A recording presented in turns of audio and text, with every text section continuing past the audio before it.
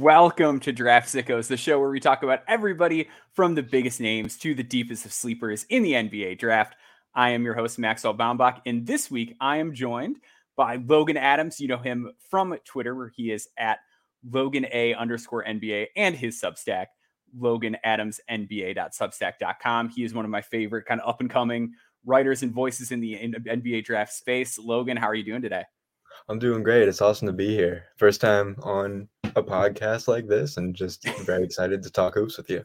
Yeah, I'm excited to have you here. You earned it. I've really enjoyed your work. I think you've done a really good job in a couple senses. I think one thing that you deserve a lot of credit for is you've been really just on top of everything. You had a great recap of Carlton Carrington's hot start, liked your work on G-League Ignite, and you had a really good piece too early in the year about Star Thompson. And I think doing some really important work in the draft space as far as noting like, hey, here's an evaluation that I struggled with. Here's what I'm learning from it, and things like that. And it's something that we're big on our end, is saying like, hey, here are guys that I got wrong.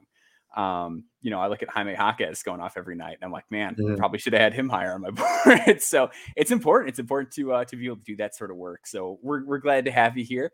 We're excited for it. Let's get into it with our winners of the week. First off, we're going to lead off talking about Judah Mintz from Syracuse. This is a guy that I've had a bit of a hard time kind of coming to grips with and pinning down as far as what his stock is going to be and where I should be ranking him on my board. Two big games for him this week.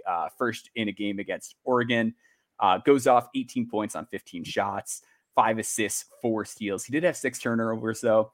And then against Niagara, another 18-point, 4 rebound, 4 assist, 2 steal outing. Judah Mintz is a guy that I feel like, depending on your perspective, you can have a wildly different view on him than a different evaluator. Like, there's a lot of people that I see talk about Judah Mintz and they're like, oh yeah, first round. And there's other people I talk to, they're straight up like, I'm not seeing it. What has been your sort of prospect journey with Judah Mintz? Like, what did you think of him last year? And then what did you think of what you've seen from him so far this season? I liked him a lot last year. I mean, I had him ranked in my first round on my big board, I believe, at the end of the year. Mm-hmm.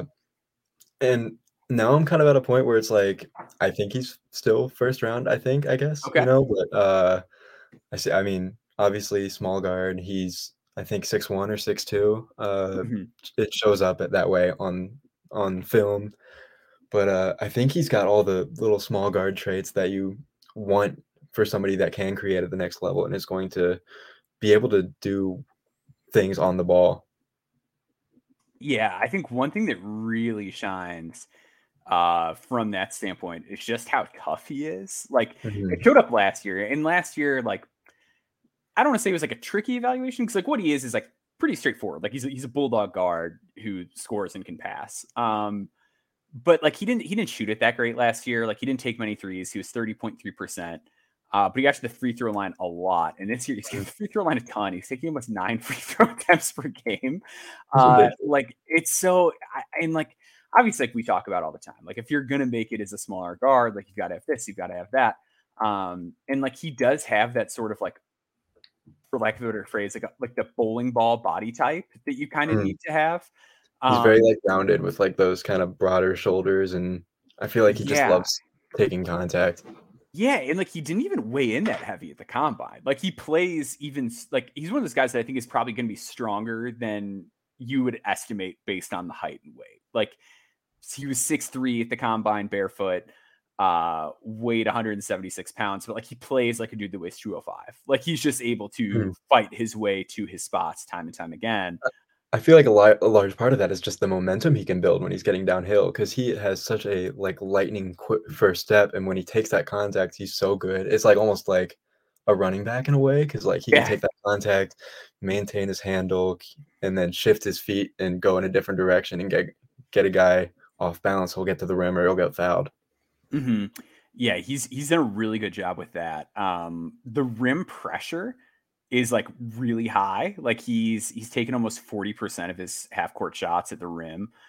So when you're talking about guards that have been in that tier, it's been guys like Jalen Suggs and John Morant and De'Aaron Fox. Like, it is not common to see a guy get to the rim this level, this frequently, especially at like the high major level. And And then the finishing is okay. Like 55.1% is like an okay number for a guard in terms of finishing at the rim. But when you're getting there that often, it becomes a great number. Like if you know that they have to guard you at the rim and they kind of know to hang back and that's where you want to go, it's really impressive. I do want to see him shoot more from the outside. And the shot, I think, is really important just because he's very low volume from the outside right now. So if he goes up to the NBA level, like I don't think he's a great vertical athlete. Like No, I don't think so either. I He think can get up and dunk on somebody every once in a while, but yeah, it's not just like a super consistent part of his game. And then when he's at the next level, guys are going to be bigger, they're going to be stronger, they're going to be quicker. So I think it's going to be a little bit harder just to get downhill through determination. And I don't think his handle is like crazy to the point that like he's going to put guys on skates all the time. He's not as slippery as someone like Shea is, where it's like he's just going to be able to wiggle his way inside time and time again. So I think it is going to be important to build up the respectability on his jump shot to create gravity coming out toward him. Because right now, if he's just like a go under guy every time at the NBA level, I do think he's going to have a much harder time, especially because his pull-up game is pretty poor, like 21% on mid-range pull-ups, 26% on pull-up threes this year. Like he's just straight up not a threat pulling up, but he's been really good off the catch from three this year. Like he's only taken 13, but he's made 7 out of them. And sometimes that's all you need. Like Tyrese Halliburton was like a bad off the dribble shooter. yeah. And like it was the off the cap, like, that's just kind of like what got him inside. How do you feel about the jump shot? Because like low volume guys can be tricky because sometimes it's there and then sometimes they just don't take them because they don't need to. And like he's getting to his spots every time, but like the form concerns me. He's a guy who kind of shoots it off the top of his head. Low release. Very forward on that release too. Yes. Yeah. It's not like, it's just very like out in front of his body in terms of like where it comes out. I'm just not crazy about it. And I don't know how positive of an outcome he can have without a respectable 3-point shot. So how do you kind of feel about the jumper at this point? Like, do you think it's something that the volume is low because he can't shoot it? Or do you think the volume is just low because he likes getting inside? I think the best part about his like shooting game right now is just the way he can get to kind of those mid-range counters occasionally.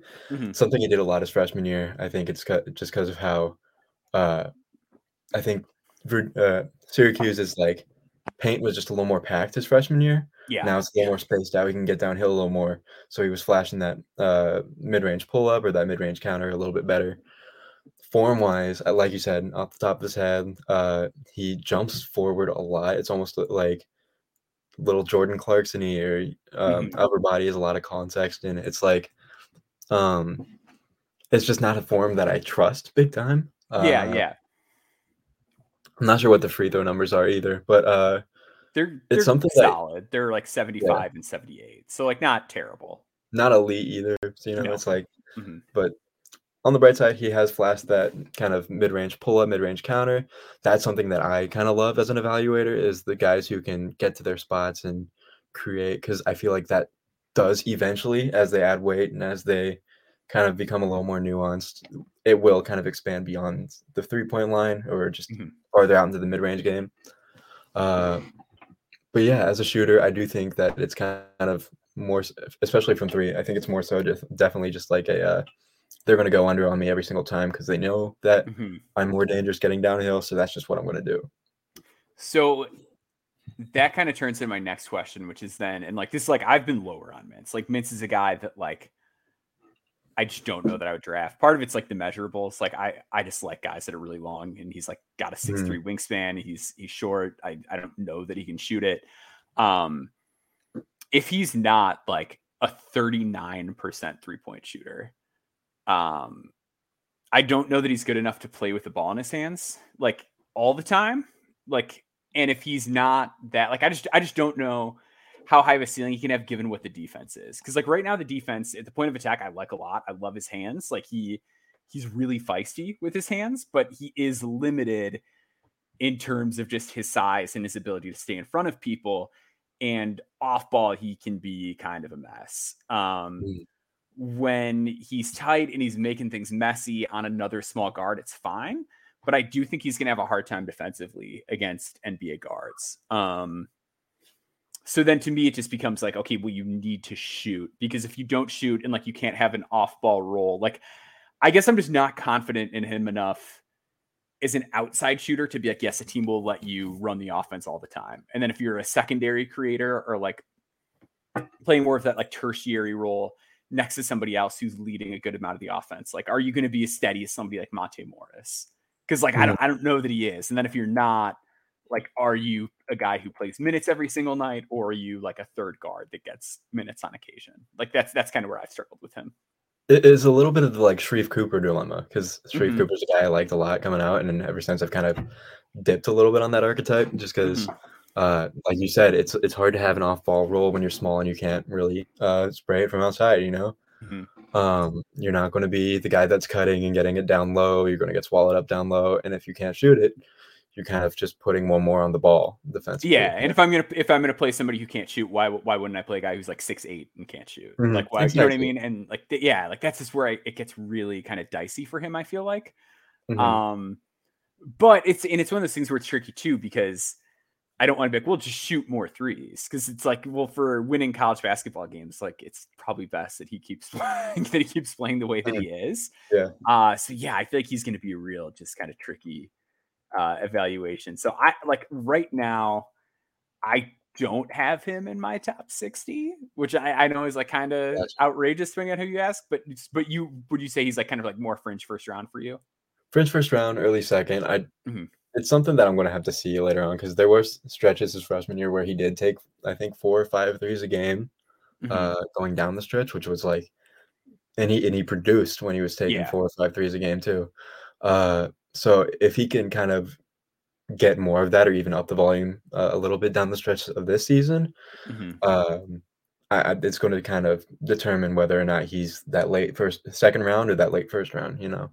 For sure. And I think he's a draftable guy just because of the ball talent, the on-ball talent, though. For sure. Yeah, I certainly wouldn't begrudge anyone who has him there, for sure. Because yeah, you're right. I remember that he started super slow from 3 last season. Like I'm going to pull this up. Prior to the start of January, he was 17.9% from 3 last year on 2 per game. So the volume and like the efficiency went way, way up down the stretch last season. So it's not out of the realm of possibility that could happen again. So let's move on to our next guy. This is we're really kind of going on a lot of confusing prospects today, which I like a lot. It's kind of a fun little theme for this episode. David Jones from Memphis. So this is a guy that like, I feel tormented by this evaluation. So I actually wrote about this on No Ceilings Plus recently. I did a piece called Spreadsheet Sleepers, where I wrote about guys that really pop analytically in different archetypes. And he was a guy that came up for 3-and-D. And I wrote in that article about how 2 years ago, like the first time I did No Stone Unturned, David Jones was one of the wings that I covered. And I wrote at the time, I was like, David Jones, like the shot selection is really bad. And if he just kind of reels in the shot selection and gets the 3-point percentage up, like I could see him being a first round pick. And he had a rough year. He was not good at St. John's last year. I shouldn't say he was not good, but he had a down year. It was under 40% from the field, under 30% from 3. Still had his turnover issues, like whatever. And then this offseason, I was talking to another evaluator, and they were like, who's like the no sun turn guy you got the most wrong? And I was like, David Jones. And like, I was like, but now I've learned like a guy that, shoots that poorly and isn't a great free throw shooter and is like bad in mid-range pull-ups. Like that's not usually a guy that you project to like suddenly make a big shooting leap. And now this year, it looks like he's made a big shooting leap. Yeah. And boy, am I confused. So David Jones has this monster game this week against Virginia. 26 points, 4 rebounds, 2 assists, a steal, and a block. On the year, he is averaging 20.8 points per game, a little over 6 rebounds, 2.2 steals, 0.6 blocks. And he is taking over 6 threes a game and making 39.7% of them. And he's 82.2% at the free throw line, while also taking career high 6.6 free throws per game. He's still a little erratic. He's still a little wild. There are still games where David Jones is chucking shots that I would really prefer he not take. He gets a little bit out of control and like dribbles into trouble a lot when he gets sped up a lot. He just plays too fast and it leads to turnovers. But man, when he is hot, like he gets microwave hot. Like this dude It's electric. is on fire when the shot is falling in. And he's a guy who makes a ton of plays on the defensive end too. And like he's got good speed. He uses that to get into passing lanes. He can meet people at the rim. He can finish above the rim on offense. Like he is a very physical player, like not super strong, not like unbelievably athletic, but good athlete. But yeah, like it's just one of these things where like I feel like maybe I'm anchoring myself a little too much and I need to reassess and just say he's been really good this year. But what have been your impressions of David Jones at Memphis this season? I feel like so there's a lot of good role players in the NBA, especially at the wing position. Yep. A lot of them did play that kind of David Jones role in college where they were taking a lot of shots that you will never see them take again in their career in any other setting. And they made them and they looked good doing it, Yeah, like yeah. he has that weird little sporadic pull-up game that from the mid-range where he'll size up Ryan Dunn and take a dribble and hang in the air while he flies past, and it'll just be nothing but net. But I think I trust the shot from the outside. Okay. I think the release looks good. I'm a big like when I'm not a shot doctor or anything like that, but when I look at shots, I like to see the transfer of energy. I don't care what it looks like coming up, or I mean, that's a bad way of putting it, but I don't care what it looks like in the upper body. Just like if it looks like it's a clean from feet to shoulders to your release point, if it looks clean coming off the wrist, that's all I care about. And it looks clean coming off the wrist with David Jones, and he's got a little hang in the air when he shoots. I think it's going to be a shot that translates to the next level, and it's a shot that he's shown has a little more versatility than maybe we thought before. Yeah, that's the thing too. Is like the confidence has always been there, which like I'm a big proponent of like I'd rather take the guy who does too much than I need to be like, hey, you reel it in, than the guy where I'm like, I don't know if he can do that stuff. And like, I know David Jones can do stuff, which like to me, I would so much rather have that.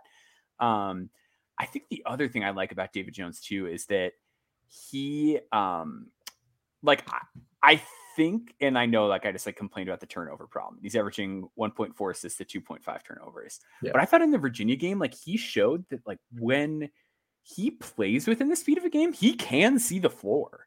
Like, it wasn't like a big assist game for him, but some of the passes he made, it's like, all right, like, nice read. That was pretty polished of you. Like, and he had those flashes back when he was at DePaul, too, that, like, normally I look at a guy with like those kind of like assist to turnover numbers and I'm like, this guy just doesn't know what he's doing. And I don't think that's the case with David Jones. I think David Jones speeds himself up too much and makes mistakes sometimes. But I think when he is like within himself and being a little bit more cautious, I actually think he can be a pretty good decision maker on the right days.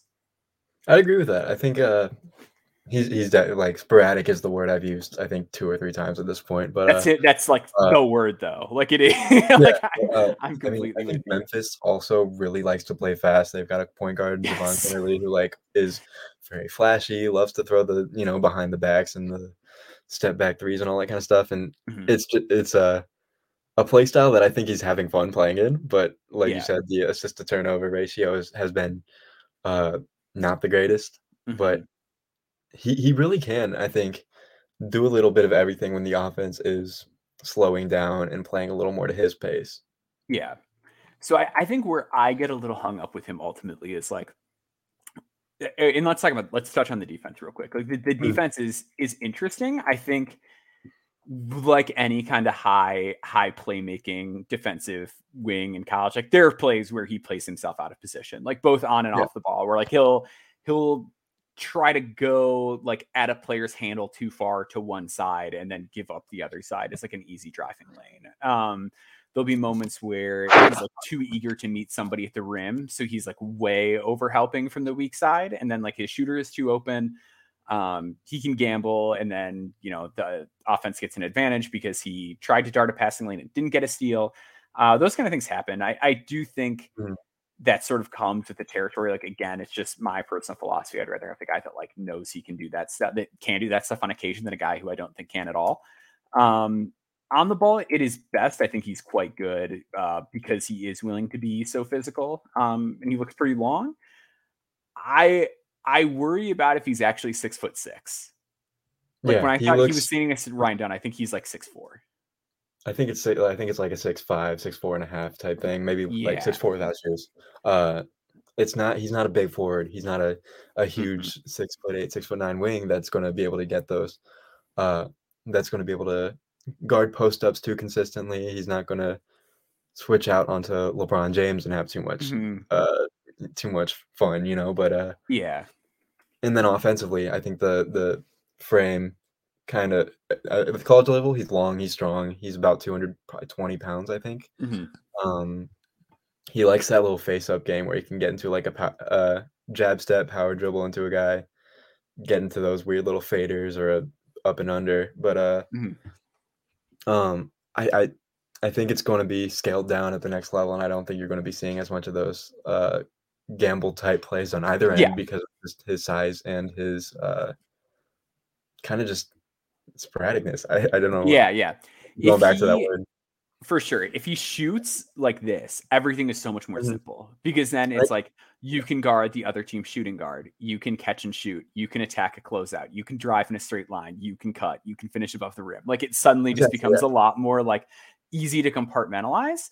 I think without the shot, because you said like because he's not that like big wing, it kind of gets a little scary. Mhm. So I like what makes me nervous is at that height. Like I think the role, if he is firing on all cylinders, is sort of similar ish to the role that Keon Ellis is playing in I like that. Sacramento, I where like it's that. like he's this athlete, he's a second side guy, like we want him cutting. He's going to play off the ball. He can take a lot of threes, and like that's primarily just how he's going to be used. And then he's like energy and defense. Mhm. I think Keon's like a better athlete. Obviously, Keon's like a wild, wild athlete, but Jones like Keon's awesome, does man. have significant strength on him. I I think like that's kind of the hope. My fear is that he's more like Javante Smart, where it's just like the shot isn't there all the time. It doesn't quite click. And then like the decision making isn't great. So the bad decisions are just like a killer when you're not that level of shooter that like Keon is. Yeah. Um, I keep going back to, like, the words that, describe, like, inconsistency or anything like that, but yeah, yeah. this is a guy who has 6 straight 20-point games, a lot of Mhm. them against great competition on one of the best teams in the country. He's Yes. he can produce, and he has been Mhm. producing, and he's shown that he can be one of the best players on one of the best teams in the country, and it's just not a hard it's just, like, not a hard thing to, like, not doubt, you know, when you see For that. sure. And like one of the things too is like I've talked a lot about how I've been watching commentary with or games with commentary off this year. In this game, my wife was in the room, so I was just like, all right, I'm gonna leave on commentary because she doesn't want to like be a weird freak who watches a game with no commentary on. Like she wants to know who these guys are and what's happening. Um, they mentioned during the Virginia game that Penny Hardaway like said he's like one of his favorite guys to coach. And I think like that stuff matters a lot It does. on the margins. Like, but like not even on the margins. Like that's the difference between do you go mid second and like late first? Like that could be a big differentiator. But yeah, to your point, like the level of competition is good. Like 22 against Mississippi, who's undefeated, 23 against VCU, who like VCU's not the best team in the world, but they've got some like big, nasty defensive They wings do, with they've like always Debo got that, like, Lawal and Vince like Michael Williams wing. Bell. Yeah, like they've always got those guys. 29 against Texas A&M, who's always good defensively. 26 against Virginia, who's always good defensively. 22 against Clemson, which like matchup wise, like I mean that Godfrey guy's like a tough matchup for him, but other than that, like that one's a little bit easier. But still, like four teams, like three of whom are regarded as like really good defensive teams that have the Yeah, type of personnel that theoretically should be able to stop him. Like I think and I they got just to get yeah, I think I got to get over it, right? Like I just kind of got to get over it with David Jones and be like, yeah, you were disappointed in him a year ago.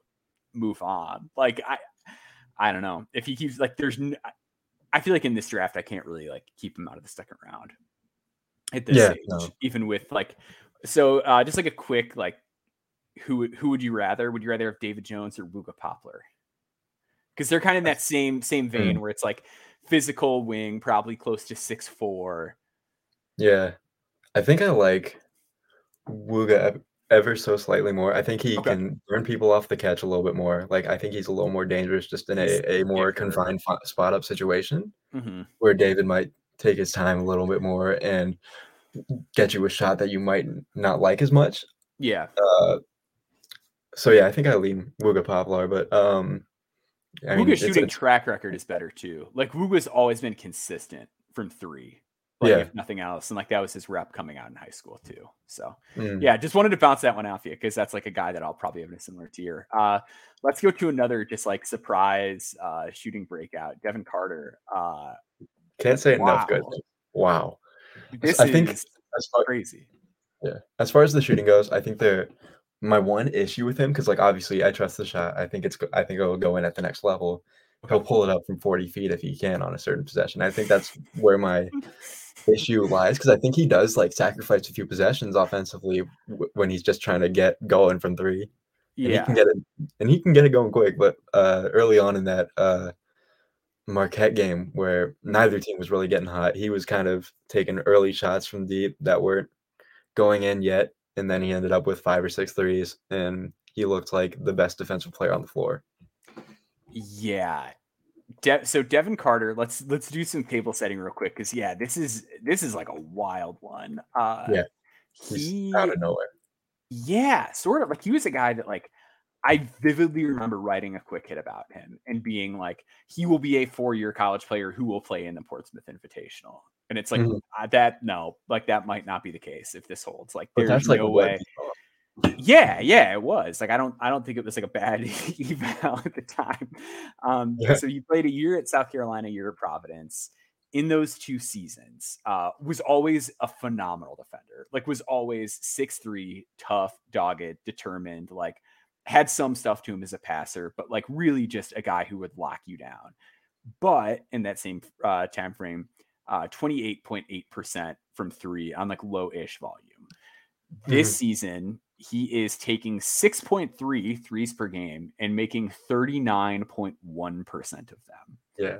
I was looking at the numbers earlier. The funny thing is the free throw isn't like, I think it's below 70. No, it's still, yeah, he's still like for his career a 70% free throw shooter. Yeah, but the shot looks so good on film too, and it's like it's a repeatable motion. Yes. It's something that he can shoot the same and off the catch, off the dribble from 40 feet or from 20 feet. Like it's yeah.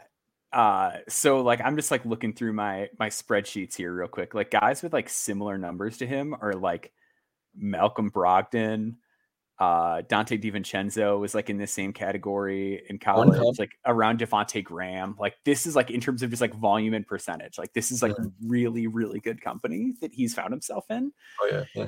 And like to your point too, like you mentioned like some of the pull-ups, like yeah, like for sure he does like leave possessions on the table because he is your lead guard. And sometimes the possession is just like, I've dribbled up and I've decided I'm shooting it from 33 feet away. Like it definitely goes wrong at times, but like the fact that he is hitting the occasional logo range 3 makes me feel like yes. Yeah. And like he was never a bad shot selection guy. Like I have no notes in previous years on Devin Carter where I'm like, why is he taking these shots? Yeah. Never. Like, so he clearly thinks these are shots that he's going to make, and he's not totally wrong. No, he's been absolutely right quarter of the way into the season. Yeah. So if he is like the type of defender that he is, which is like he's got some of the best hands on defense. One comparison I saw is from Chucking Darts on Twitter. Yeah. He called him Devin Caruso. Devin Caruso. I love it. Because he doesn't get screened. He just doesn't. And like you can throw the biggest body at him and he will get skinny. He will throw his body at a ridiculous angle and he will stay attached. And Tyler Kolek had so much trouble getting around screens with him on Instagram. He's just always in front. Like he is always in front. Like it does not matter what you're throwing at him. Like he will be between you and the basket at every second of every possession. And like he doesn't have like for a guy with those defensive playmaking numbers, like he doesn't do. And I think it's probably because he's more of like a high block rate guy for a guard than a high steal rate guy. Like he doesn't get too cute. Like he's never like, ooh, I'm going to try to play him from behind and like poke the ball loose. Like he doesn't do any of the stuff that like most defensively productive guards do in order to attain those numbers. Like it feels like it's within the flow of the game, and like he's a 4.1 block rate, which is obscene for a guard. Absurd. And so much of it is the result of him just like, locking a guy down and people having nowhere to go against him. And then he just sort of swallows them up with his chest at the end of possession.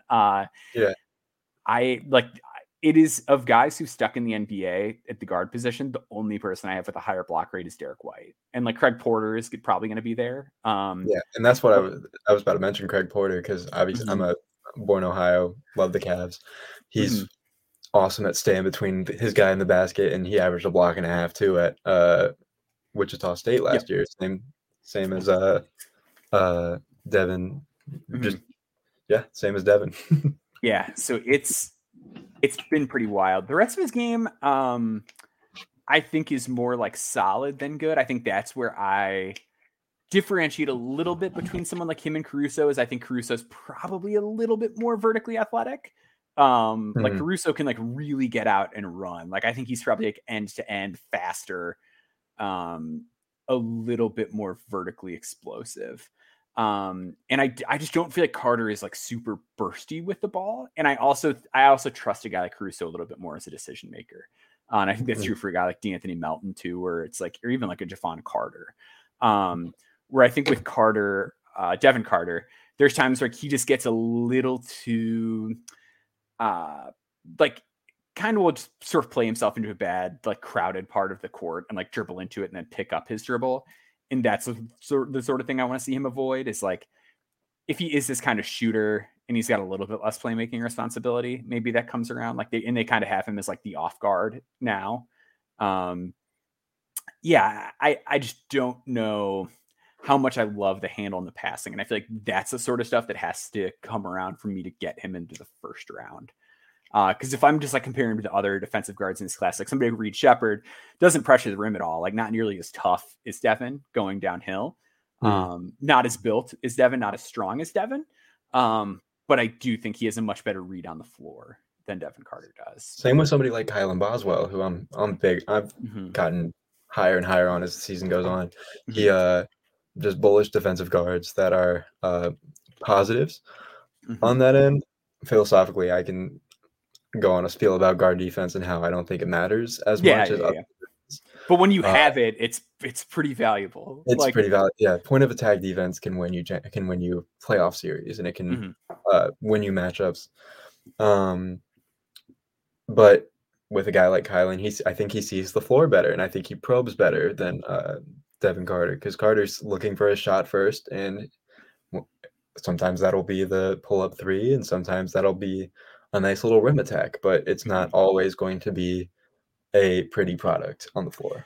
Yeah, Kylan is like a guy that every coach will trust. Like Kylan Boswell talks about like how people's dads describe a point guard. Like that's like how like, but he has like that new school like polish and flair with like the dramatic step backs and how low he can play with his handle. Or like, the he's got some passes, of that. Yes, like he's a little bit flashy, but he's never biting off more than he can chew. Like there's very, very rarely am I like, oh, Kylan Boswell, like, what were you doing on that play? Like he's very refined. I feel like where Devin Carter doesn't have that. Yeah, that's what I was just about to say. Yeah, I think that's a really kind of interesting comparison. I'd almost rather have Devin Carter, even with like the flaws, because I think the defense is a little bit more translatable. I do think he's bigger. I worry about how like big Kylan Boswell actually is. I know he's like thick, but the height, like I didn't think he looked very tall next to Mark Sears the other night. And Mark Sears is 6'1" on a good day. Yeah, and like I would just so much rather bet on a guy that's like special in one regard, and I think that's what Devin Carter is on defense. And I think if the shot gets there, like all this other stuff that we're talking about, like he doesn't read the floor that well, he gets a lot of control. Like this stuff that we like routinely kind of see guys improve at the next level. And I actually think he's like just been a little bit worse with that this year than he normally was. Like I thought last year he didn't like pop to me as like a poor decision maker. Like I think even within this season, I think it'll probably come around a little bit from what it's been. So he's probably adjusting to his new game, because like he didn't play like this a year ago. Like the looks and stuff he's setting up now is different than it was. And I think he will be an off guard at the next level. I think he will play that Derek White role that who are some other examples of that? The quickly possessions when he's in with Brunson, I feel like he's kind of playing that role offensively, It's where like he kind of like what won't DeJounte handle Murray does in a yeah, way. yeah. But where he won't handle as much, or he won't be like you pass Devin Carter the ball, you're expecting him to get the shot up quick or wait for a screen and run around it or just pass it off again, you know? Yep. Yeah. And I think that'll almost buy him some time in a way too, that it's like the game that he plays in a Shannon NBA court will be a little bit more simplified. Like, I don't think anyone's going to play him under the pretense of like, all right, run the offense. Like that does help him in some ways. Let's move on to Yves Missi. I love this dude. I really liked him out of the gate. Like, he's one of those guys that you see in the first game and it's like, oh man, this is going to scale up. So he is a 7-footer out of Baylor. Defensive numbers are wild. I believe the steal and block numbers, I don't know if they still are, but at one point they were like superior to what Nick Claxton did as a sophomore. He is really, really good on the defensive end, and just had one of his best games of the season against Duke. A lot of it while guarding Kyle Filipowski. He finished with 11 points. 10 rebounds, 8 of which came on the offensive glass, 5 blocks and a steal. Thoughts on that outing in general, first off? I think, I mean, Kyle Filipowski is a guy who I think is going to be good. Somebody who I had in the late 30s coming into the year, and he's soared into the top 20. Yves Missi had his I think it's Missi had his way with him on the defensive end. It just didn't seem like Kyle could get an inch, whether it was in the face-up game, whether it was in the post-up. Because Kyle likes to, and he's one of the best bigs in the country when it comes to attacking in space. When it's 10 to 12 feet from the basket, he'll attack that like little bit of space you get him, and he will make something happen. He couldn't do that with Missi because Missi is just so long and he's strong and athletic to where you can't get that inch with him. And I don't think Filipowski is a great enough athlete to where he could separate vertically once he got that bump in.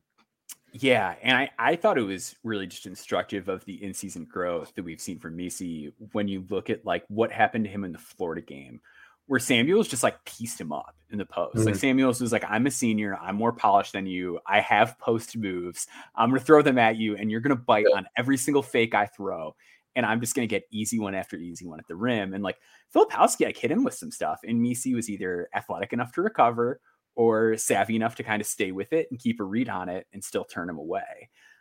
His second jump is fantastic. Like, he gets up so quick. Jesus Christ. It's nutty.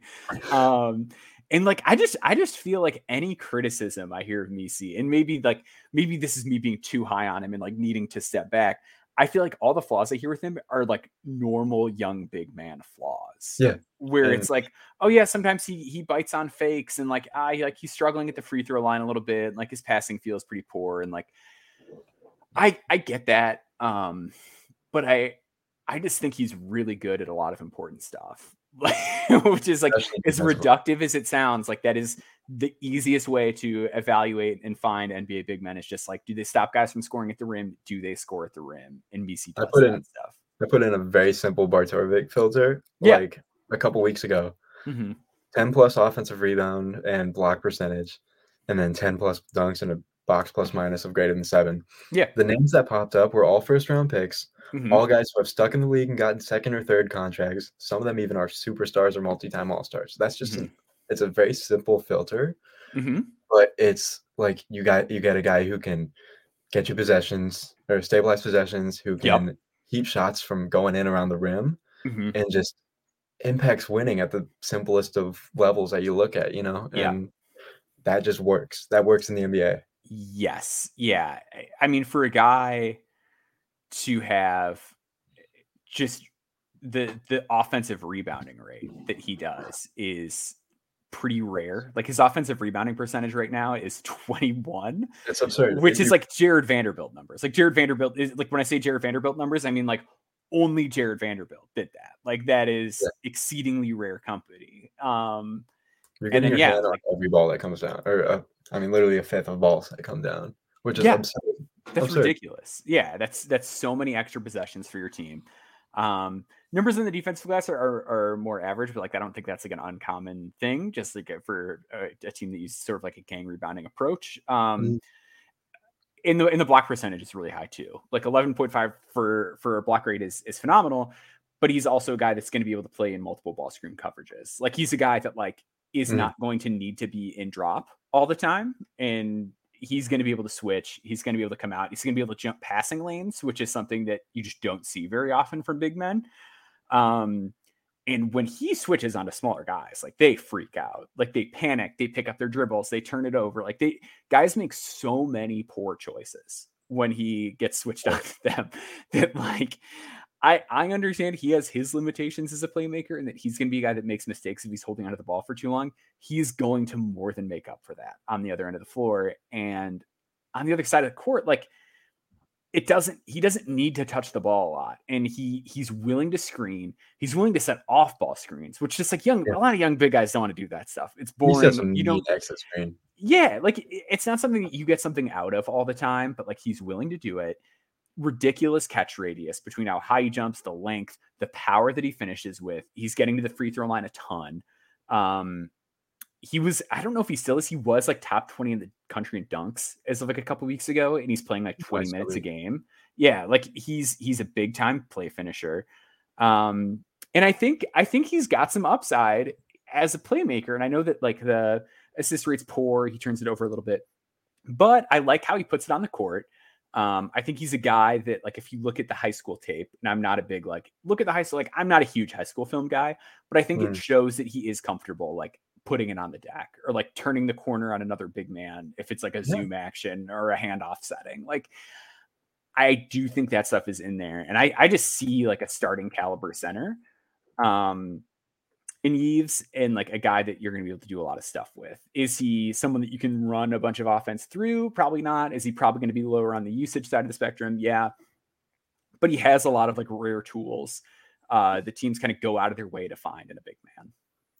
And I think playmaking wise, I think it's a smaller part of it, but I think screening does equate to playmaking to some degree. Yes. I mean, Rudy Gobert, Jared Allen. Those are guys who exemplify that in the best of ways because they will get guys open with screen. I mean, Jacoby Walter has probably scored a dozen or more points just off of Missi screening him from one corner to the other, you know?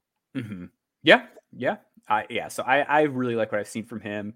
He's like an easy top 20 for me right now. Like I think I've got him around 15 or so, and that feels kind of low, honestly. Like if he is going to be a starting center in a class with a lot of guys that might not be starters, where do you kind of have him currently? If you even have a board at this point, because a lot of people don't. But I have I think 150 guys on my board at this point in time, which I think I might even expand that because this class is so wide open. I know, yeah. But he's pushing top 20. I want to throw kind of a would you rather at you this time. Yeah, let's do it.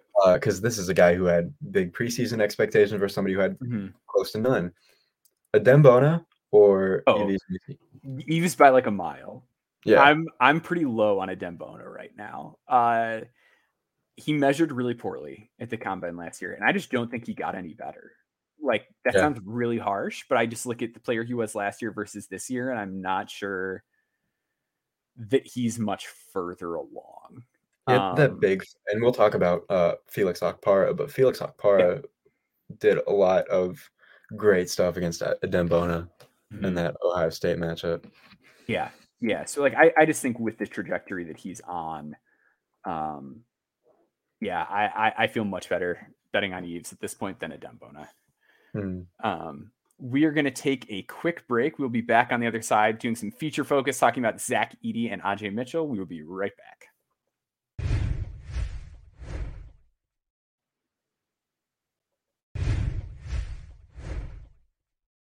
All right. So I'm going to kind of take the lead here and talk about Zach Edey. So I've got a big Zach Edey piece coming out this week, and he's contentious. Like he's one of these guys and contentious in a weird way. Like there are definitely prospects. Like I think like Kylan Boswell and Judah Mintz are good examples where depending on who you talk to, there are going to be people that are like, he's a top 20 prospect. And there are going to be people that are be like back end top 100.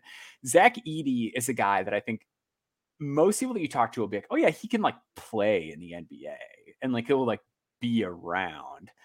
Yeah. I think because of that, I think that perception, people might have him much higher or much lower. Because the idea is like, oh yeah, like he's an NBA player. So some people that might like generally be more risk averse might put him a little bit higher. I think a lot of people like, why am I going to take like both and 2 points if you want to be just like real regressive about it and be like, I don't see any real upside in him. That's probably what you're thinking. I think Zach Edey is very good. And I think Zach Edey has a chance to be a lot better than people think. I think there are starting center avenues for Zach Edey with the NBA. So just to kind of run through some of the big points with Edey, he is scoring 45.1 points per 100 possessions, which tops like what Trey and Zion did in college as like the most prolific scorers we've seen in a long time. He kills mismatches, but even like against Umar Ballo, like he still kind of got to his spots and like has the touch to finish. His offensive rebound rate, we just talked about like a phenomenal offensive rebounder. So like this might not sound as impactful, but his offensive rebound rate of 17 is like a career low, and it's still a ridiculous number. Like he would still be the next best guy behind Jared Vanderbilt. He's like 78% of the rim in the half court. So because of this, like if you throw the ball into Zach Edey in the post, you have to double. Like you can't just let him drop the ball in the basket. And because he's strong, unlike a lot of these other like tall, skinny guys, like a Taco Fall or Connor Vanover like, or somebody like that. Yeah, exactly. Yeah, Vanover is like a stick, and like Vanover, like there's a reason he was much better at Oral Roberts than he has been at Mizzou, and it's physicality. He's going to be able to get position, and you have to double him. And when you double him, he's a good passer. The 11 assist rate is really good for a big man, but I also think he's reading the floor better and better understanding like where help is coming from and how defensive rotations work and how to better punish and leverage that. It's not always the like into me, back out to the guy that passed it to me and where the help is coming from. He's getting a little bit more sophisticated as far as how he passes the ball out of the post. And because he's got multiple bodies hanging off of him, he gets fouled a ton. He's taking 11 free throws a game. He's making about 77% of them. So he's a really good free throw shooter. We talk in the draft space a lot about like advantage creators. You throw the ball to Zach Edey in the post and you have created an advantage. Yeah. Like I understand that like, yes, the NBA game is faster and that is going to be a problem. Like it is going to be an issue. He doesn't score in transition at all in college. And then we'll talk about the defense too. What I will say for the defense is that Purdue is one of the best teams in the country at preventing teams from shooting around the basket because people don't want to come around the basket near him. Best shot blocking rate of his career this season at 8.8, which is also just like a solid number for a big. Teams shoot really poorly with him around the rim. This is where the questions kind of start is like, okay, he has to play in a deep drop or in zone. Zone, like the Heat are like the big zone defense team in the league, and they play zone on like less than 10% of their possessions this year. Yeah. So it's probably going to have to be deep drop. Yeah. So it's probably going to have to be deep drop. The teams that have done well against Purdue are teams that have like pick and popped him to death. He's going to have to be like sort of insulated by his teammates defensively because like if a guy, I don't worry so much about like the pick and pop thing because like a guy like Zubac plays on like a deep drop. That's exactly the name that comes to mind when I see Zach Edey is Ivica Zubac. The question I've asked like a lot of friends in the draft space over the last week is like, can Zach Edey develop Ivica Zubac's balance? Because Zubac, like if you watch like how he stands and how he moves his feet when he has to respond to a pop, like he doesn't like fly by, but he does like enough to just like kind of get a hand in the way, but still have himself on guard if a guy tries to like attack him and blow by him. And I think the hope is that because Zach Edey is a multi-sport athlete who didn't start playing basketball until he's 15 and he's put in all this work on his body, like can he get to a point where he's like 80% of that? Because that's probably all he needs to be given the extra size and length. And if he is, then you are okay playing him in drop coverage. The issue is still like how many minutes a game can he play? Because like he's playing 30 a game in college, which is great. There's only 10 starting centers in the NBA right now playing more than I think it was like 28 a game. I believe was the number that I went with. So it's not like uncommon for a starter to play that much, but there are like for sure going to be matchups used like just stylistically from time to time. And then I'll kind of just wrap it up with the conclusion from the article and then throw it back to you. But over the last decade, nobody has come close to matching the combination of his effective field goal percentage, offensive rebounding rate, defensive rebounding rate, block rate, and assist percentage, which I think shows that he is just like dominant, but also like knows what's happening on the court. The only other guys to have an offensive BPM over 12 are Keegan Murray and Zion. He's only high major player to have a true shooting percentage over 65 and a usage rate over 30.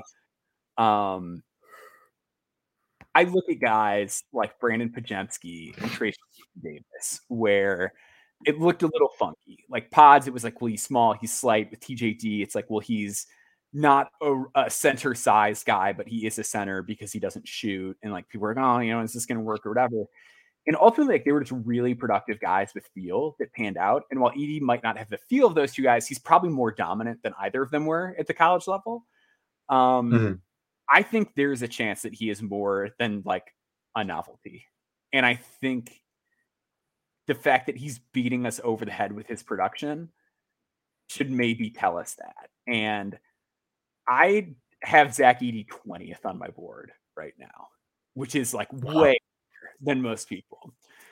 But I think with the feel and the size, I think there's a possibility that he's just like really good. Where are you at with Zach Edey? And how concerned are you about like pace of play up and down, the shorter shot clock, like the number of minutes he plays? Like, where are you at with all that sort of stuff? So I think the tier that Edey is in on my big board currently is like 35 or 40 players. So it's very like fluid. Currently, I think if I was looking at the number I have assigned next to his name, it's like fringe first or second round. Yeah, and that's where a lot of people that I've spoken to have him. But I do think that there is a path to starterdom with him, and I think it's going to be a not too like alien path that a lot of big men have taken. And I think people will see the 7-4 and they'll see the college production and they'll look at some of the highlights and it's a lot of post ups and it's not the quickest looking thing in the world. And they'll kind of just assign that, oh yeah, this is a guy who's not going to work in the NBA pace.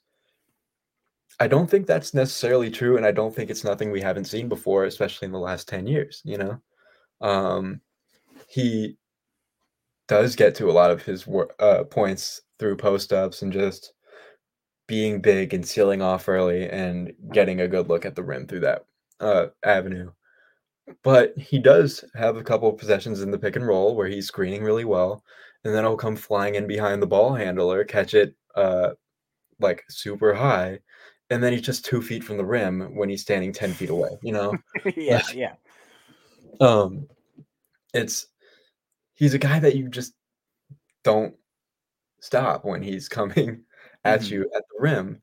And then, like you said, he's a good enough passer where, like, you can bring the two to the wall, but you're not getting hands high enough to keep him from seeing the floor or getting a pass over you. And I think just with the reps that he's gotten in the role that he has at Purdue, he was all Big Ten second team his sophomore year.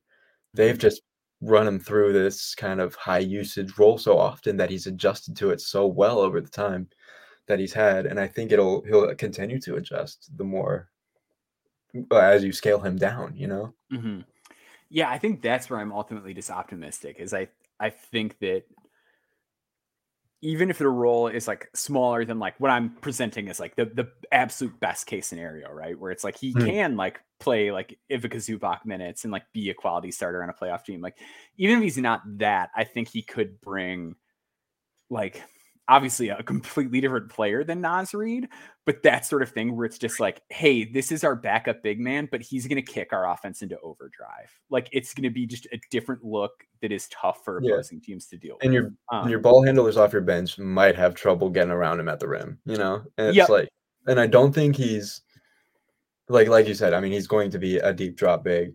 And I think the roster around him will have to be designed in Tailored. a certain way that can get him Yeah. minutes, which is a little hard of a sell for a backup big, and I think that's why I have him that much Yes. lower than you. Yeah. But like going back to Zubac, I tweeted about Zubac because I was watching the Clippers Pacers game a little while ago.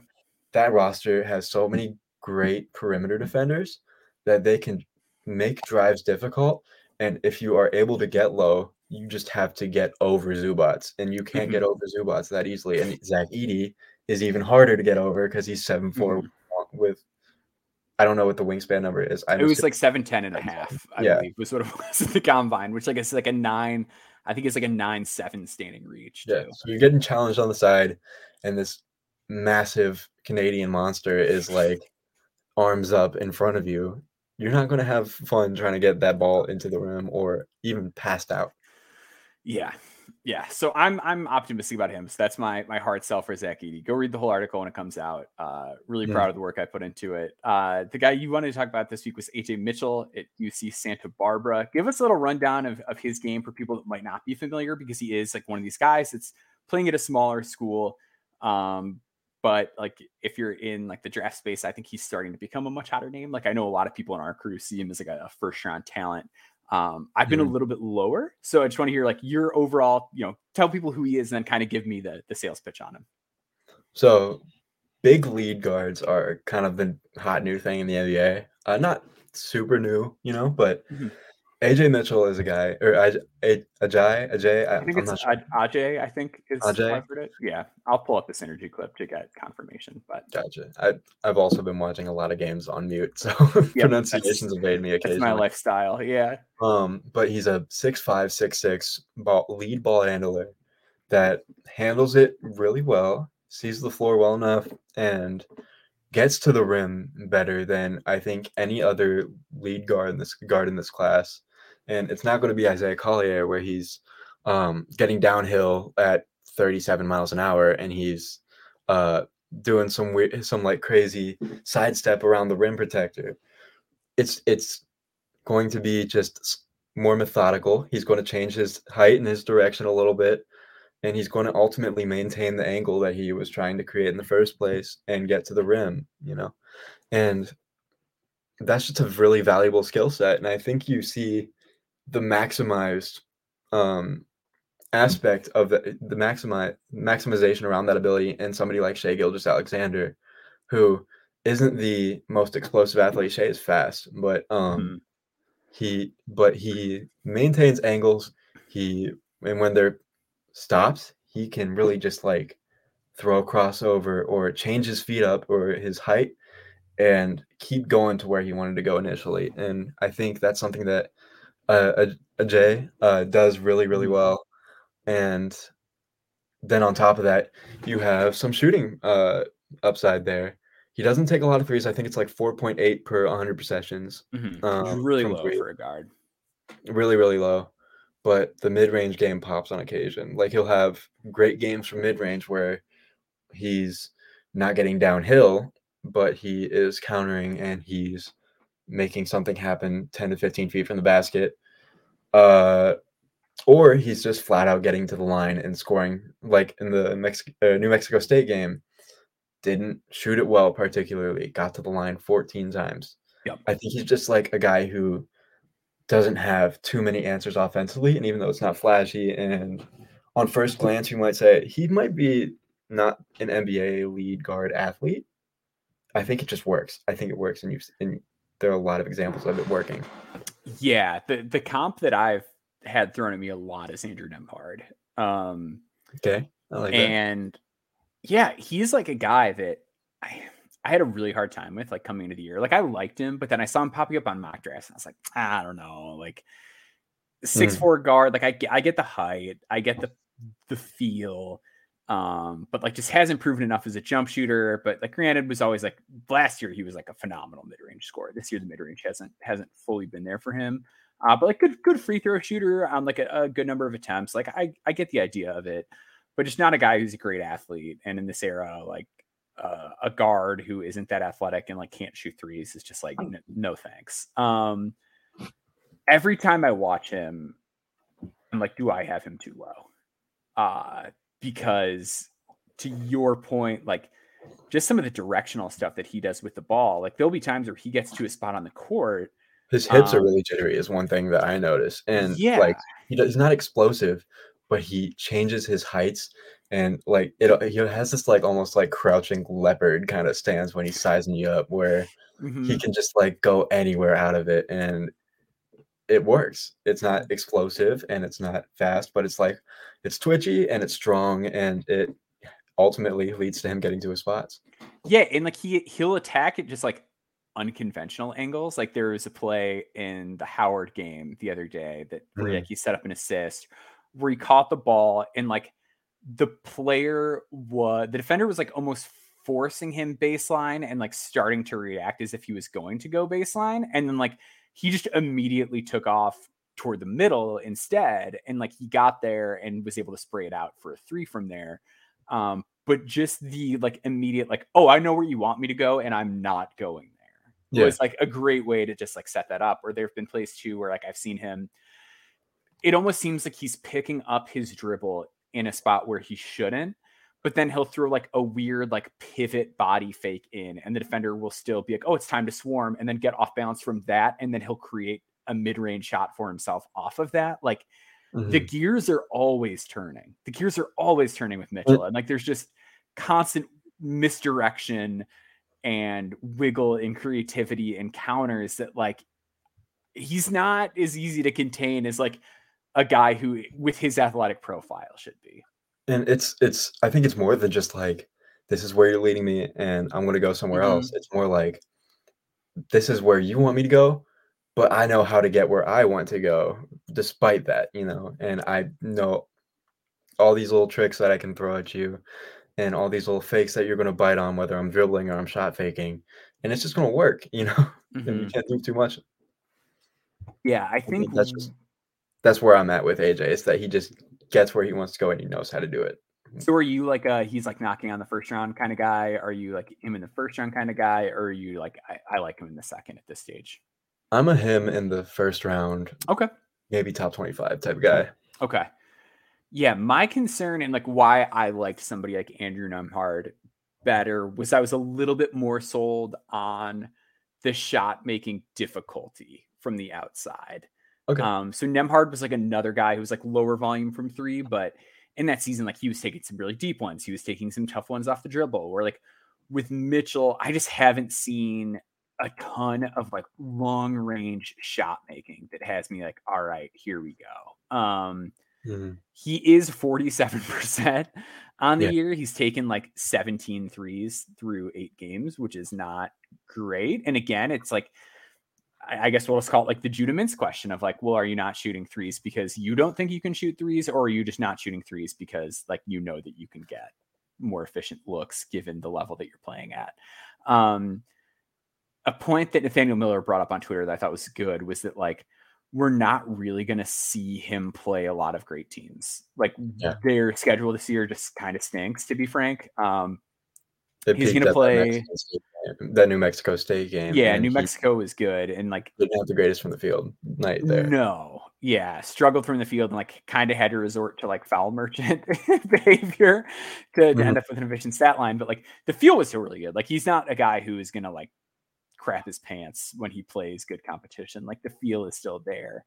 Going to play good point guard on UC Davis next week. So that actually won my mid-major game of the week poll. So that'll be sort of like a decent test for him, I guess. The shot mechanics are a little wonky, sort of like arcs it up his body a little bit, shoots it sort of like, not like across his body to the degree that like Josh Christopher did, but like, it definitely like comes up at a bit of a curve. I don't know if I was sold on the shot, I'd be much more in. I do think he's actually taken a little bit of a step forward defensively this year. I agree. Yeah, his synergy numbers look great. I don't think it's like he doesn't generate a ton of steals or deflections or anything along those lines. Positionally, I think he's pretty sound. I don't think he's elite or Yes. anything like that. He's not Devin Carter. No, But yeah. But he's fine. Like he sticks with guys. Like he knows to throw his body on people because like that is an advantage that he has a lot. I think he does well with ball screens on defense, which is going to be the thing he's probably defending the most at the next level. yeah. And if you're not sold on guard defense as a philosophical like need, I think he does enough offensively. And going back to the jump shot, I think there will be more threes going down the line just because, like I said with Judah, I like from a draft philosophy standpoint, I like the guys who can create their shot in the mid range because I think that in the modern era, that will eventually spread out to 2-3. And I mean, he does a lot of stuff that I think looks like it will translate out to 3 one day from the mid range. For sure. Yeah, I think it's not unreasonable. There have been a lot worse guys that I've seen people be like, I think he's going to shoot it. Like Ajay, I do think has like a real shot to be a guy that knocks down threes. Yeah, I think he's making like 85% of his free throws too, and yep, that's something you look at, especially at his volume. Yes, yeah, because he's getting to the free throw line quite a bit. So we are going to head into our final break, and we'll be back with our Sickos session, talking about some guys that are projected outside of the first round that we've had our eyes on recently. Stick with us.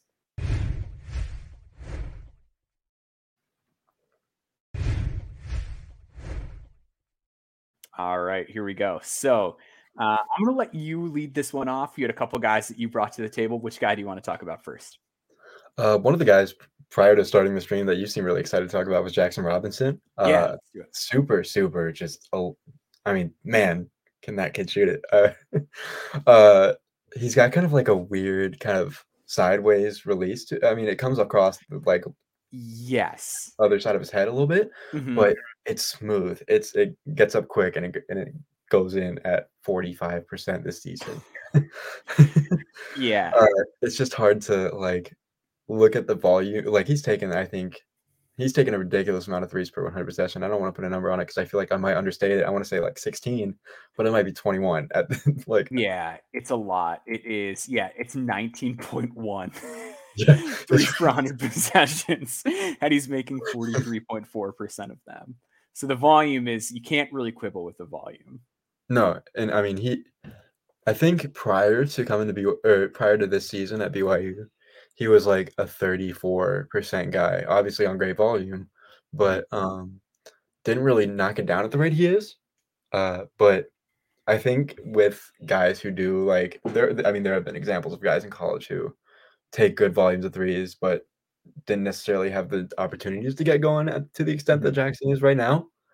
I think he finally has that opportunity on this BYU team that likes to go fast and likes to shoot a crap ton of threes, where he can just get hot and get going. And I think it's continued throughout this season. Yeah. So Jackson Robinson, 6'7", I believe is listed height. He's a big wing. Yeah, he's a senior at BYU.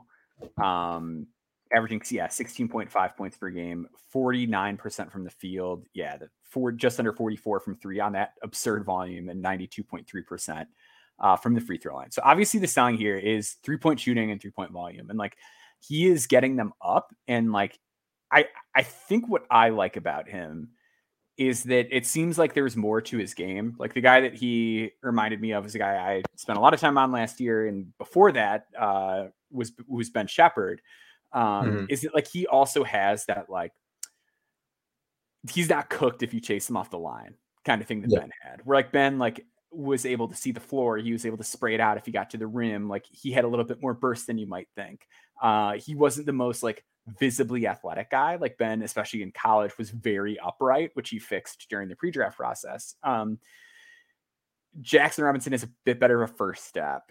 I think he gets up really well around the basket. Oh, yeah. Like I really like how he gets up at the basket. So if you chase him off the line, like he can make solid decisions. He can see the floor.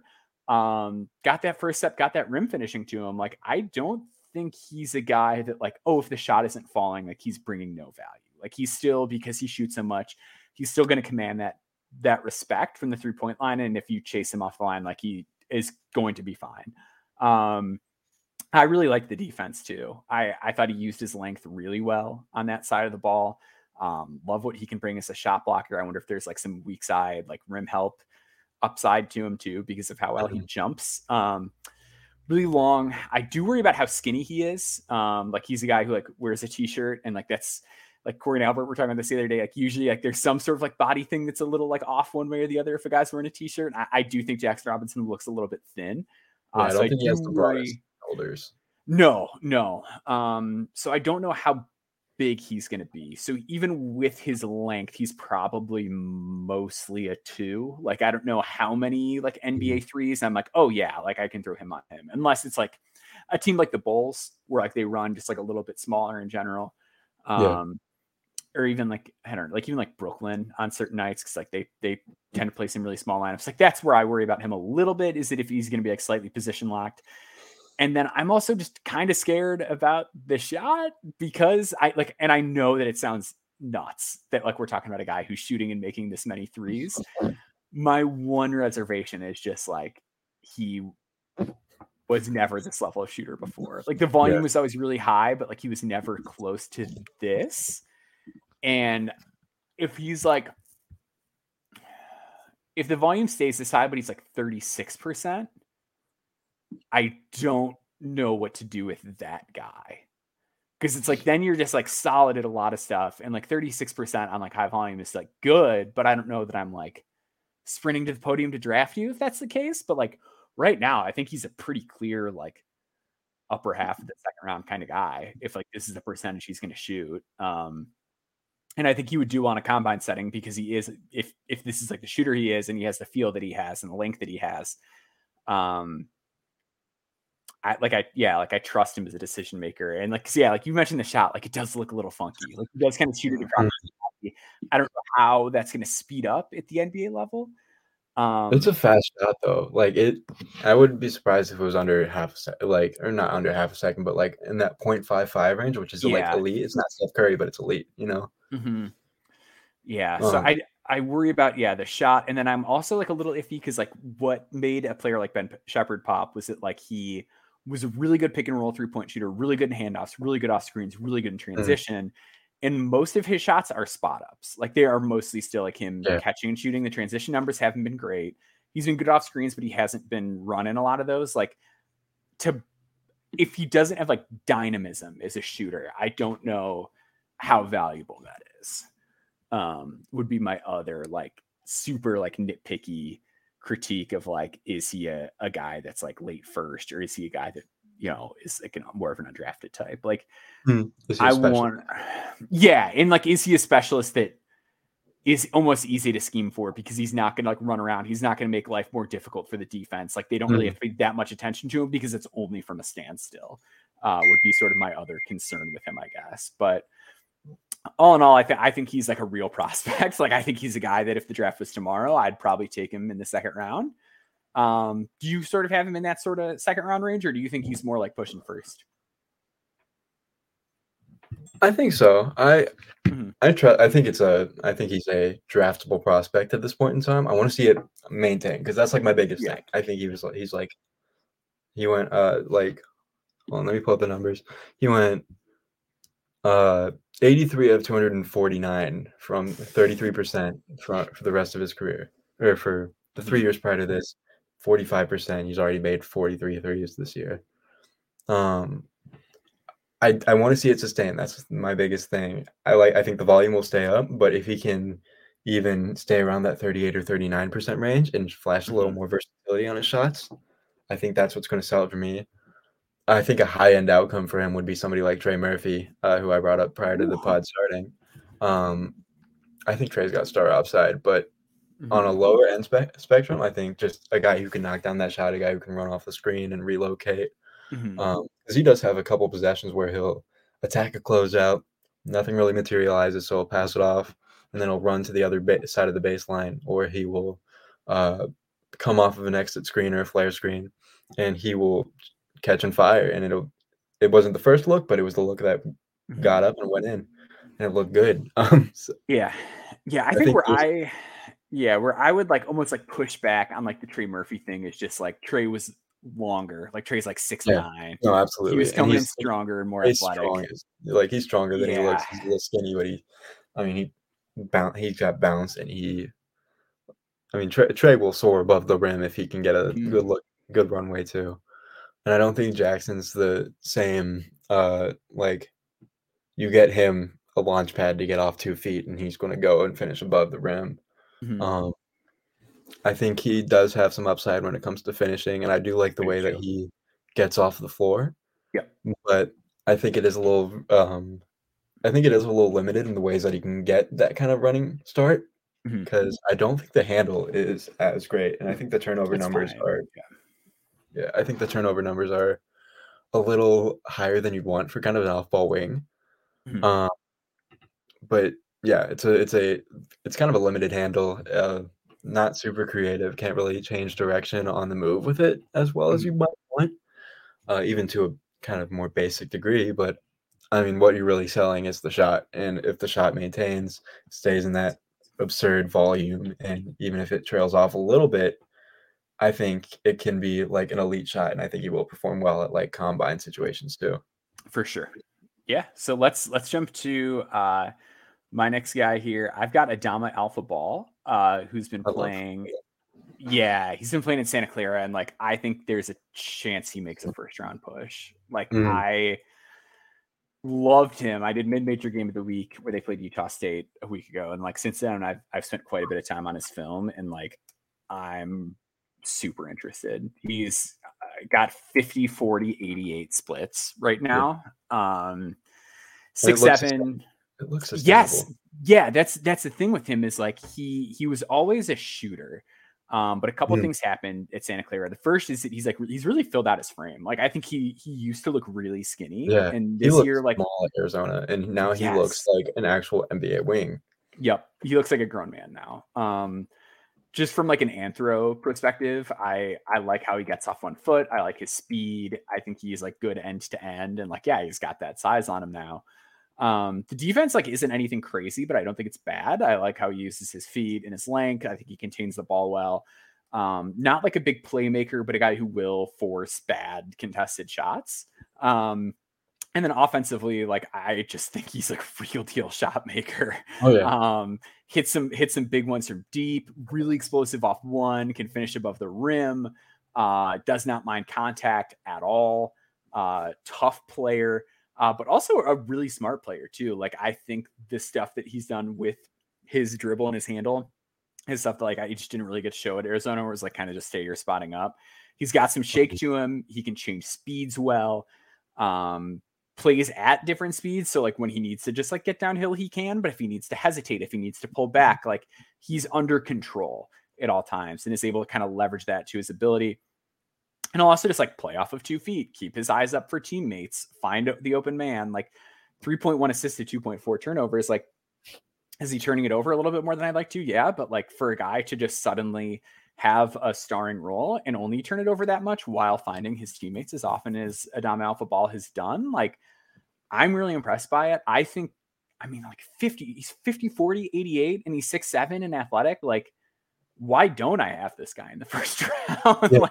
Maybe I'm being like a little too simplistic with it. And like, I'm just a little lost in the sauce of like finding a sleeper that I really enjoy, but I think he's awesome.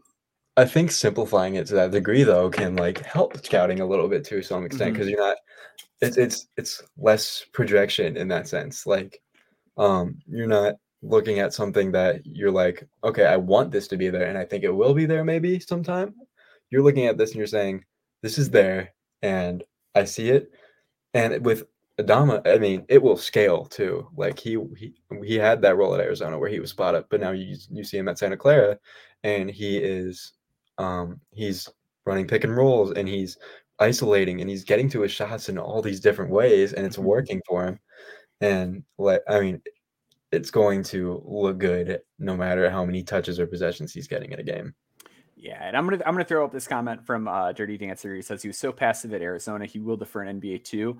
I'm not like positive that that's the case. I think sometimes guys need stuff to happen to them, and that's like I realize that's like a very broad phrase, but like I just think players develop like as basketball players, but also psychologically in different ways. And I think sometimes like just getting that reaffirmation of like, hey, look how talented you are. Like you can be the guy is like a thing that can get people over that hump. And I mean, think, look at Brandon Pajemski. I mean, yeah, sure. Yeah.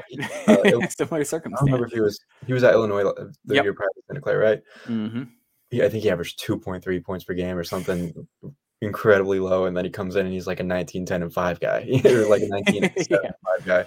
You know, he's been awesome with the Warriors so far too. Like game-winning charge and free throws to seal the game a couple nights ago. I think. I mean, and that just goes to, I mean, the run that Santa Clara on is just so fun to watch. So many fun prospects. But I do think, I mean, as far as deferment goes in the NBA, I just don't see that happening because he has kind of can't come into this role, and it doesn't look like he's ever had a sign of looking back, you know? Yeah. I feel like I have not, at least in the games that I've watched, like watched a game where it felt like he was rattled. Like even like the San Jose State game, and like I almost wish they would feed him more. Like not to like dump on another player, but like I feel like Carlos Marshall has the ball and is shooting a lot on that team, and I'm like, please give Adama the basketball. I think he's a better scorer and a better decision maker. Like even like in the San Jose State game, it's like 5 assists, 14 points, and it's like a quiet 14.5 assist game where he's still like super efficient. And I don't know, like even when he is like scaling back and roll on this team, I love how it looks, but occasionally has those games where he just like gets going and he's dominant, like dropped the 23 points in the win over Washington State. Like when he gets going, he is really good. Very, very excited about him. Let's go to. Oh, sorry. Go ahead. Oh, never mind. I was going to make one last point. The one game where I think he was kind of stunted a little bit recently, the one that I've watched is the Ohio State game. I think Ohio State has a lot of long wings, not that are kind of playing. They play a little more forward than wing, but like Evan Mahaffey, some of those other guys that are even like Middleton or a Jamison Battle who's like thick. Yeah, like there's just different body types, and he can move around. He struggled a little bit to get a shot off. I think he had like 11 or 13 points. Didn't do too well. But the shots he was getting were makeable shots for him. They just got that little extra contest and they didn't go. But I think the pace that he's at, the 50-48, 88 splits, I think that is sustainable. I think to some degree. It might come down and might even out, but I think it's sustainable. Yeah, well, and he had like the 23 against Washington State, 22 against Cal, 25 against Oregon, 23 against Stanford. Like he is having really good games against high major teams. And like, I don't know, I'm kind of thinking he might be a first round guy the next time I update my board. Let's go to Ray J Dennis, who is like your next guy. So Ray J, I always rooted for. He's like from the same like Southwest suburb area of Illinois that I'm from. So I've always rooted for him because he like played in like Lombard and Oswego and like the towns around me. And now seeing him at Baylor is always very exciting. What are your kind of thoughts on Ray J? Like where do you see him sort of falling in the pecking order of the draft? Because he is a grad. So like this is it. Like he's going in this year. I watched a lot of him last year at Toledo because obviously I mean I go to Ohio University, which is in the MAC with Toledo. Had a lot of chances to watch him play. He was like and this is a steep comparison, but he was like the MAC version of Jalen Brunson. Just this smaller guard who can probe in the mid-range area. He has great footwork, and he is dangerous around the rim because of it. Not the most explosive guy, but just such a mistake he just doesn't make mistakes. And it's so fun to watch. And you will listen to the broadcast of those Baylor games, and they cannot stop raving about how well this guy finishes at the rim for his size. I don't know. Let me pull up the half court number for the finishing because I think it's like around 70%. He's really at the rim this year, yeah. Yeah. Let's see. So at the rim this year, he is 63% in that and just overall, but still for a guy who's like 6'2", that's a high number for like any nonsense. That's a high number. Like we were looking at Judah Mintz earlier, 55%. That's like good for a guard that size. Ray J's about the same size. He's a little more thick, he's a little thicker. He's a little not as bursty, but I think he has got like the better balance. Yeah. but 63% is a wild number around the rim, and it shows up that way on film because he's just such a crafty finisher, and he's shooting 40% from three. Yeah, I have a hard time with him. So he was awesome at Toledo, like straight up, just 20-6 guy. Fantastic. Yeah. I just don't know how well he's going to translate up in terms of speed. And I think even in like high major games, it's like started to show up a little bit. So like I think they've played 7 high major games and he's averaging 4.7 turnovers in those games. And like the assist totals are really high. Like he's still averaging 6.4 assists per game. I just worry about like the finishing I don't worry about, but I worry about like his decision making when the game gets sped up. Because I do think it fades a little bit, and he's another guy where like he's a low volume 3-point shooter, and he's never been great at the free throw line. Like last year, he was 36.6%, 4.1 a game, which were like both were career highs. This year, he's at 41.2, but the volume is down. And like the defense has always just been like fine. Like I've never like had really strong opinions about his defense one way or the other. I think he does struggle to stay in front when it is a guy that's like more athletic. I don't know. He's like a tough nut to crack for me. Like I think there are times where I see the path for him to be like a high end sort of Portsmouth invite who like does really well there and just like picks everybody apart with his feel. And then there are other times where I'm just like, would I rather bet on another small guard that has like something more physical that I can bet on? Like, would I rather bet on the toughness of a Judah Mintz or like the speed of a Donovan Dent or something like that? You know what I mean? Like, I think that's where I get hung up with Ray J is like, he's just very average from like a physical athleticism standpoint, that like everything has to be perfect. Like he doesn't have margin for error with the shot. He doesn't have margin for error with the playmaking because of like the physical curve that he's going to be behind. So that's where I get like a little hung up with him. So do you see him more as like a Portsmouth kind of guy, or do you see him as like, no, for sure he's going like straight to the NBA combine? I see a path to being a 2 or 3 contract NBA backup point guard. Where he's maybe not getting 20 minutes a game on most of those years, but he's coming in, he's making a solid impact. He's running the second unit. And he's just like not a guy who you're mad at for trying to score, out of the pick and roll. Yeah. I think he's getting about 7.5 pick and rolls a game ran for him. And he's let me pull up the synergy numbers. It's about 0.8 points per possession, which isn't like super above and beyond, but he's also averaging like 13 assists per 100 possessions, and he's getting 27 points as well, and he's super efficient scoring, and he knows where he can score.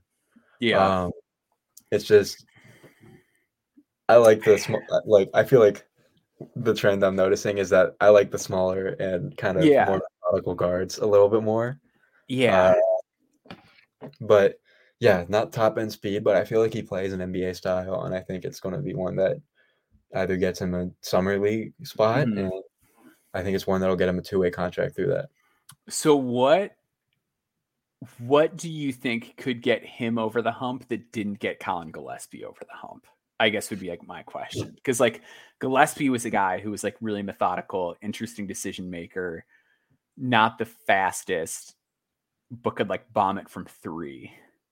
And like he still just like hasn't earned those minutes yet. Because like when I look at a lot of these guys that are like 6'1", 6'2", it's like your Craig Porters, like your Devonte Grahams, like Javon Carter, like even like a guy like Kira Lewis who hasn't like super carved out a role yet, but is like super athletic, or a guy like Malachi Flynn who was like really productive in college, or Miles McBride was like big time college defender, huge wingspan, like Peyton Pritchard can shoot the cover off the ball and play make a little bit and can really get up. Like I just feel like Ray J to me, like when I look at the guys that have made it in that mold, like I just feel like the margin for error is so small that like that's why I see him more in that like Portsmouth tier. I feel like he's arguably the best playmaker or passer out of the guys that you brought up there. And I think it's been unlocked with this Baylor team. There's the offense that they run, because they run such a spaced floor with so many good screeners. And I think he's got every pass in the book. He loves throwing those entry passes. And great. He's a great just passer out of a drive too. Yeah, I don't know. Because those are a lot of names that I think I had around the same range in the draft, which I think Ray J is like a 50 to 70 kind of guy on my Okay. big board. Mm-hmm. So not like I'm not pushing for like, yeah, he's a surefire draftable guy. Yeah.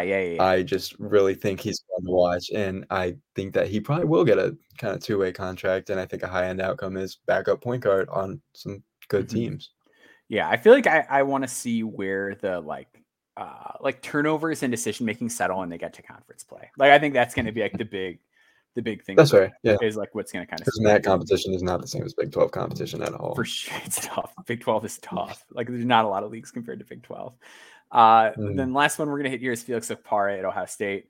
I'm like a little like confused about Okpara from the standpoint of like I'm not quite sure what the timeline is. Like, and there are rumors about his. Yeah, I don't want to throw anything out there as fact, but there is rumors about like age and him being maybe not 19. You know. Yeah, that happens to a lot of guys.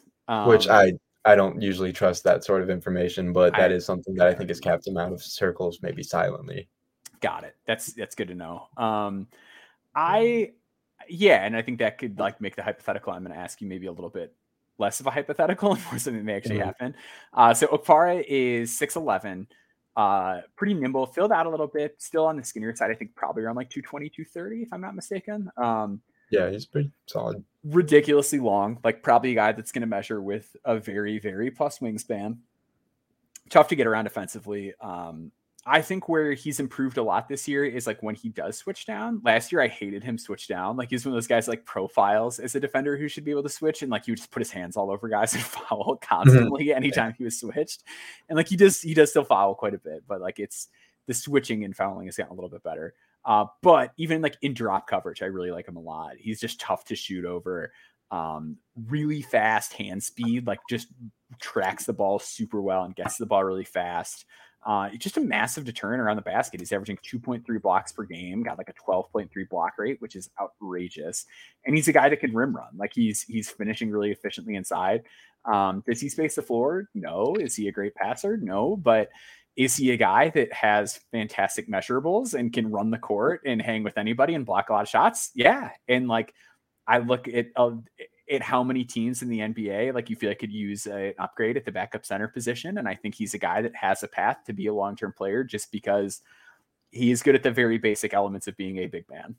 And if you can talk yourself into a coaching staff getting his defense and like foot speed and like switchability, like technique and that sort of stuff down, then there's a ton to like. What do you think of Okpara? And if he was like, I'm going into the draft today, do you think he's a guy that you would consider drafting, or would he be more in like the Charles Bediako like two-way tier of like, you know what, I just haven't seen enough offensively. We'll put you on a two-way or an exhibit 10 and go from there. I'm definitely seeing if I can get him on my summer league roster and maybe get him into a training camp kind of position. Okay. He's somebody that you get around the rim and he's going to make an impact, you know, both ends of the floor. Really, really, really long, like you said, 6'11", 7 foot, probably 7'6", 7'7" wingspan. It might be that. Like it like legit might be like that type of wingspan. Yeah, like it's pretty ridiculous and moves his feet pretty well. And one thing that I've seen from him this year that because he was really kind of passive his freshman year as far as like scoring the ball.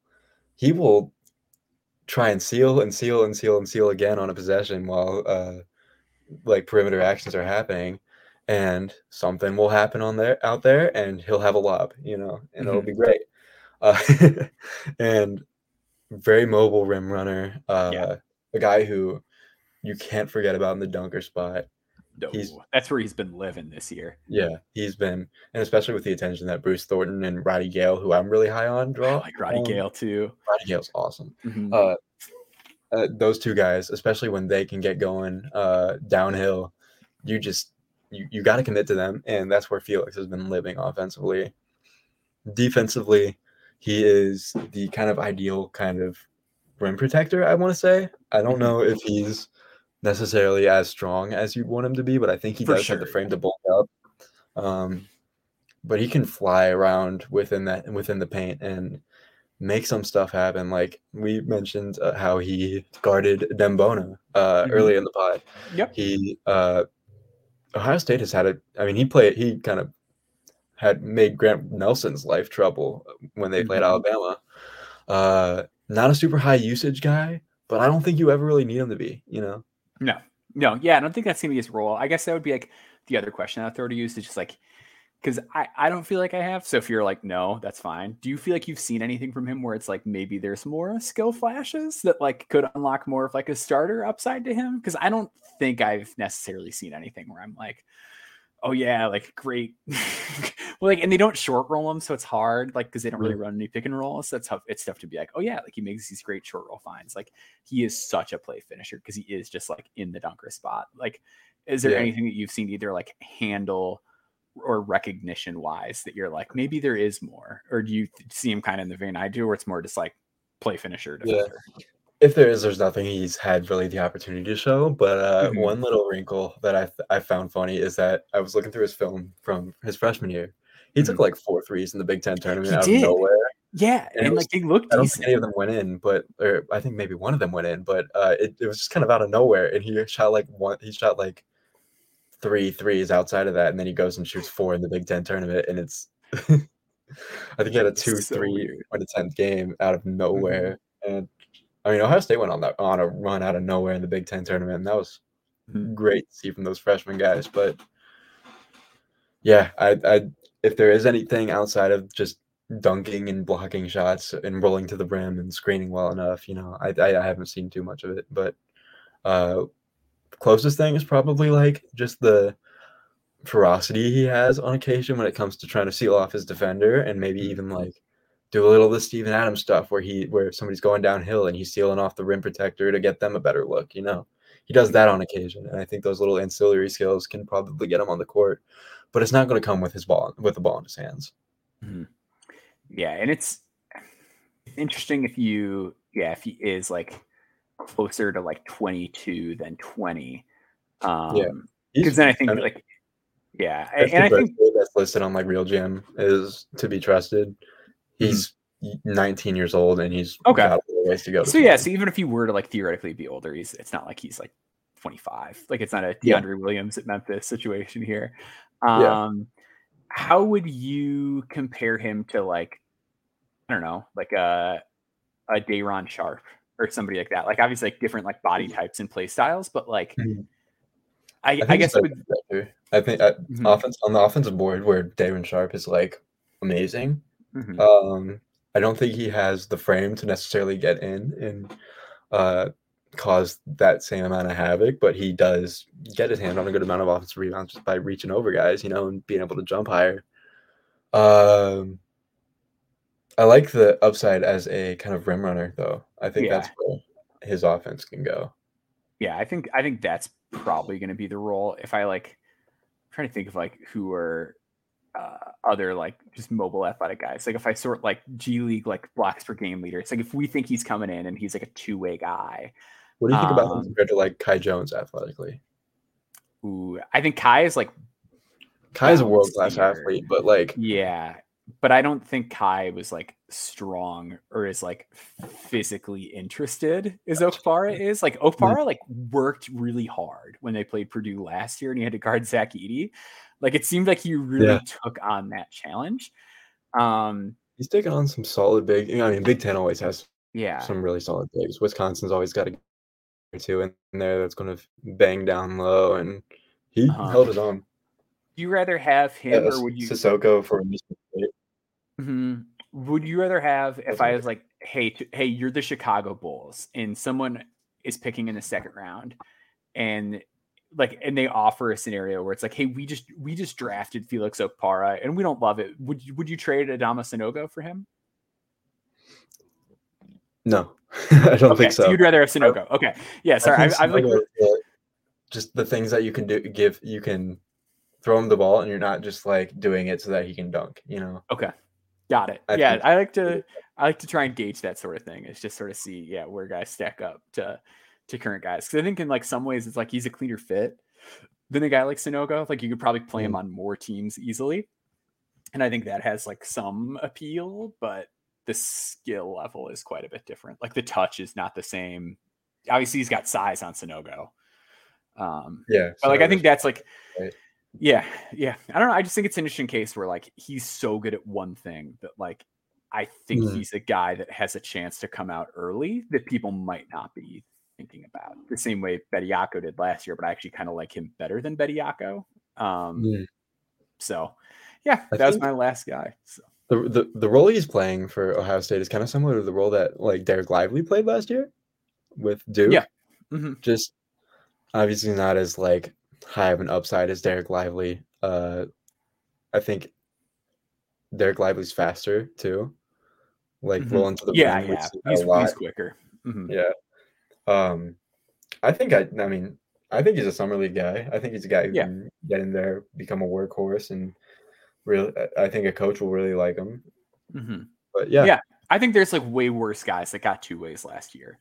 That like if he comes out, I think he's gotten 1 at least. Yeah, and like there's just so many like I don't know, just like looking through like guys that are in the NBA right now. It just seems like the backup center position, like there's just there's need for a lot of talent. Like the bar to be a rotation center is high, but you look at a lot of the third centers and it's like, I'm not crazy about a lot of these guys. Like just a simple rim protector is like a guy that I think a lot of teams have a need for. So would you rather have 2-way Felix Okpara or would you rather have year 27 JaVale McGee? You know, like yeah, that's the thing. Is it's like I like a lot of these guys that just keep getting these opportunities, like these like JaVale McGee's, these like Dwight Howards, like these kind of guys where it's like the name keeps popping back up because there aren't guys ready to replace them in a lot of ways. It's like, man, it feels like there's a lot of opportunity for guys in that mold. So that'll do it. We're gonna wrap it up, Logan. I had a blast podcasting with you. You were welcome back anytime. Give the people a little bit of a reminder. Where can they find you on social media and find your work? So yeah, Twitter at @LoganA_NBA. Instagram, I don't do a ton there, so I won't shout it out. But Substack is LoganAdamsNBA.substack.com. I also write for a student publication on campus at Ohio University called The Post. At The Post on Twitter, at The Post Happens on Instagram. But yeah, that's about it at the moment. We'll see what we can do more. Yeah, absolutely. We'll keep up the great work. Everyone at No Ceiling is a big fan of what you put out. So thank you so much for joining us, and thank you all for tuning in. Make sure you're subscribed to our podcast feed wherever you are listening, and make sure that you are subscribed to our Substack, NoCeilingsNBA.com, and follow the YouTube channel. The Tylers and Corey and everybody else on our crew has been putting a lot of work into that, so go check that out as well. Until next time, we'll see you guys later.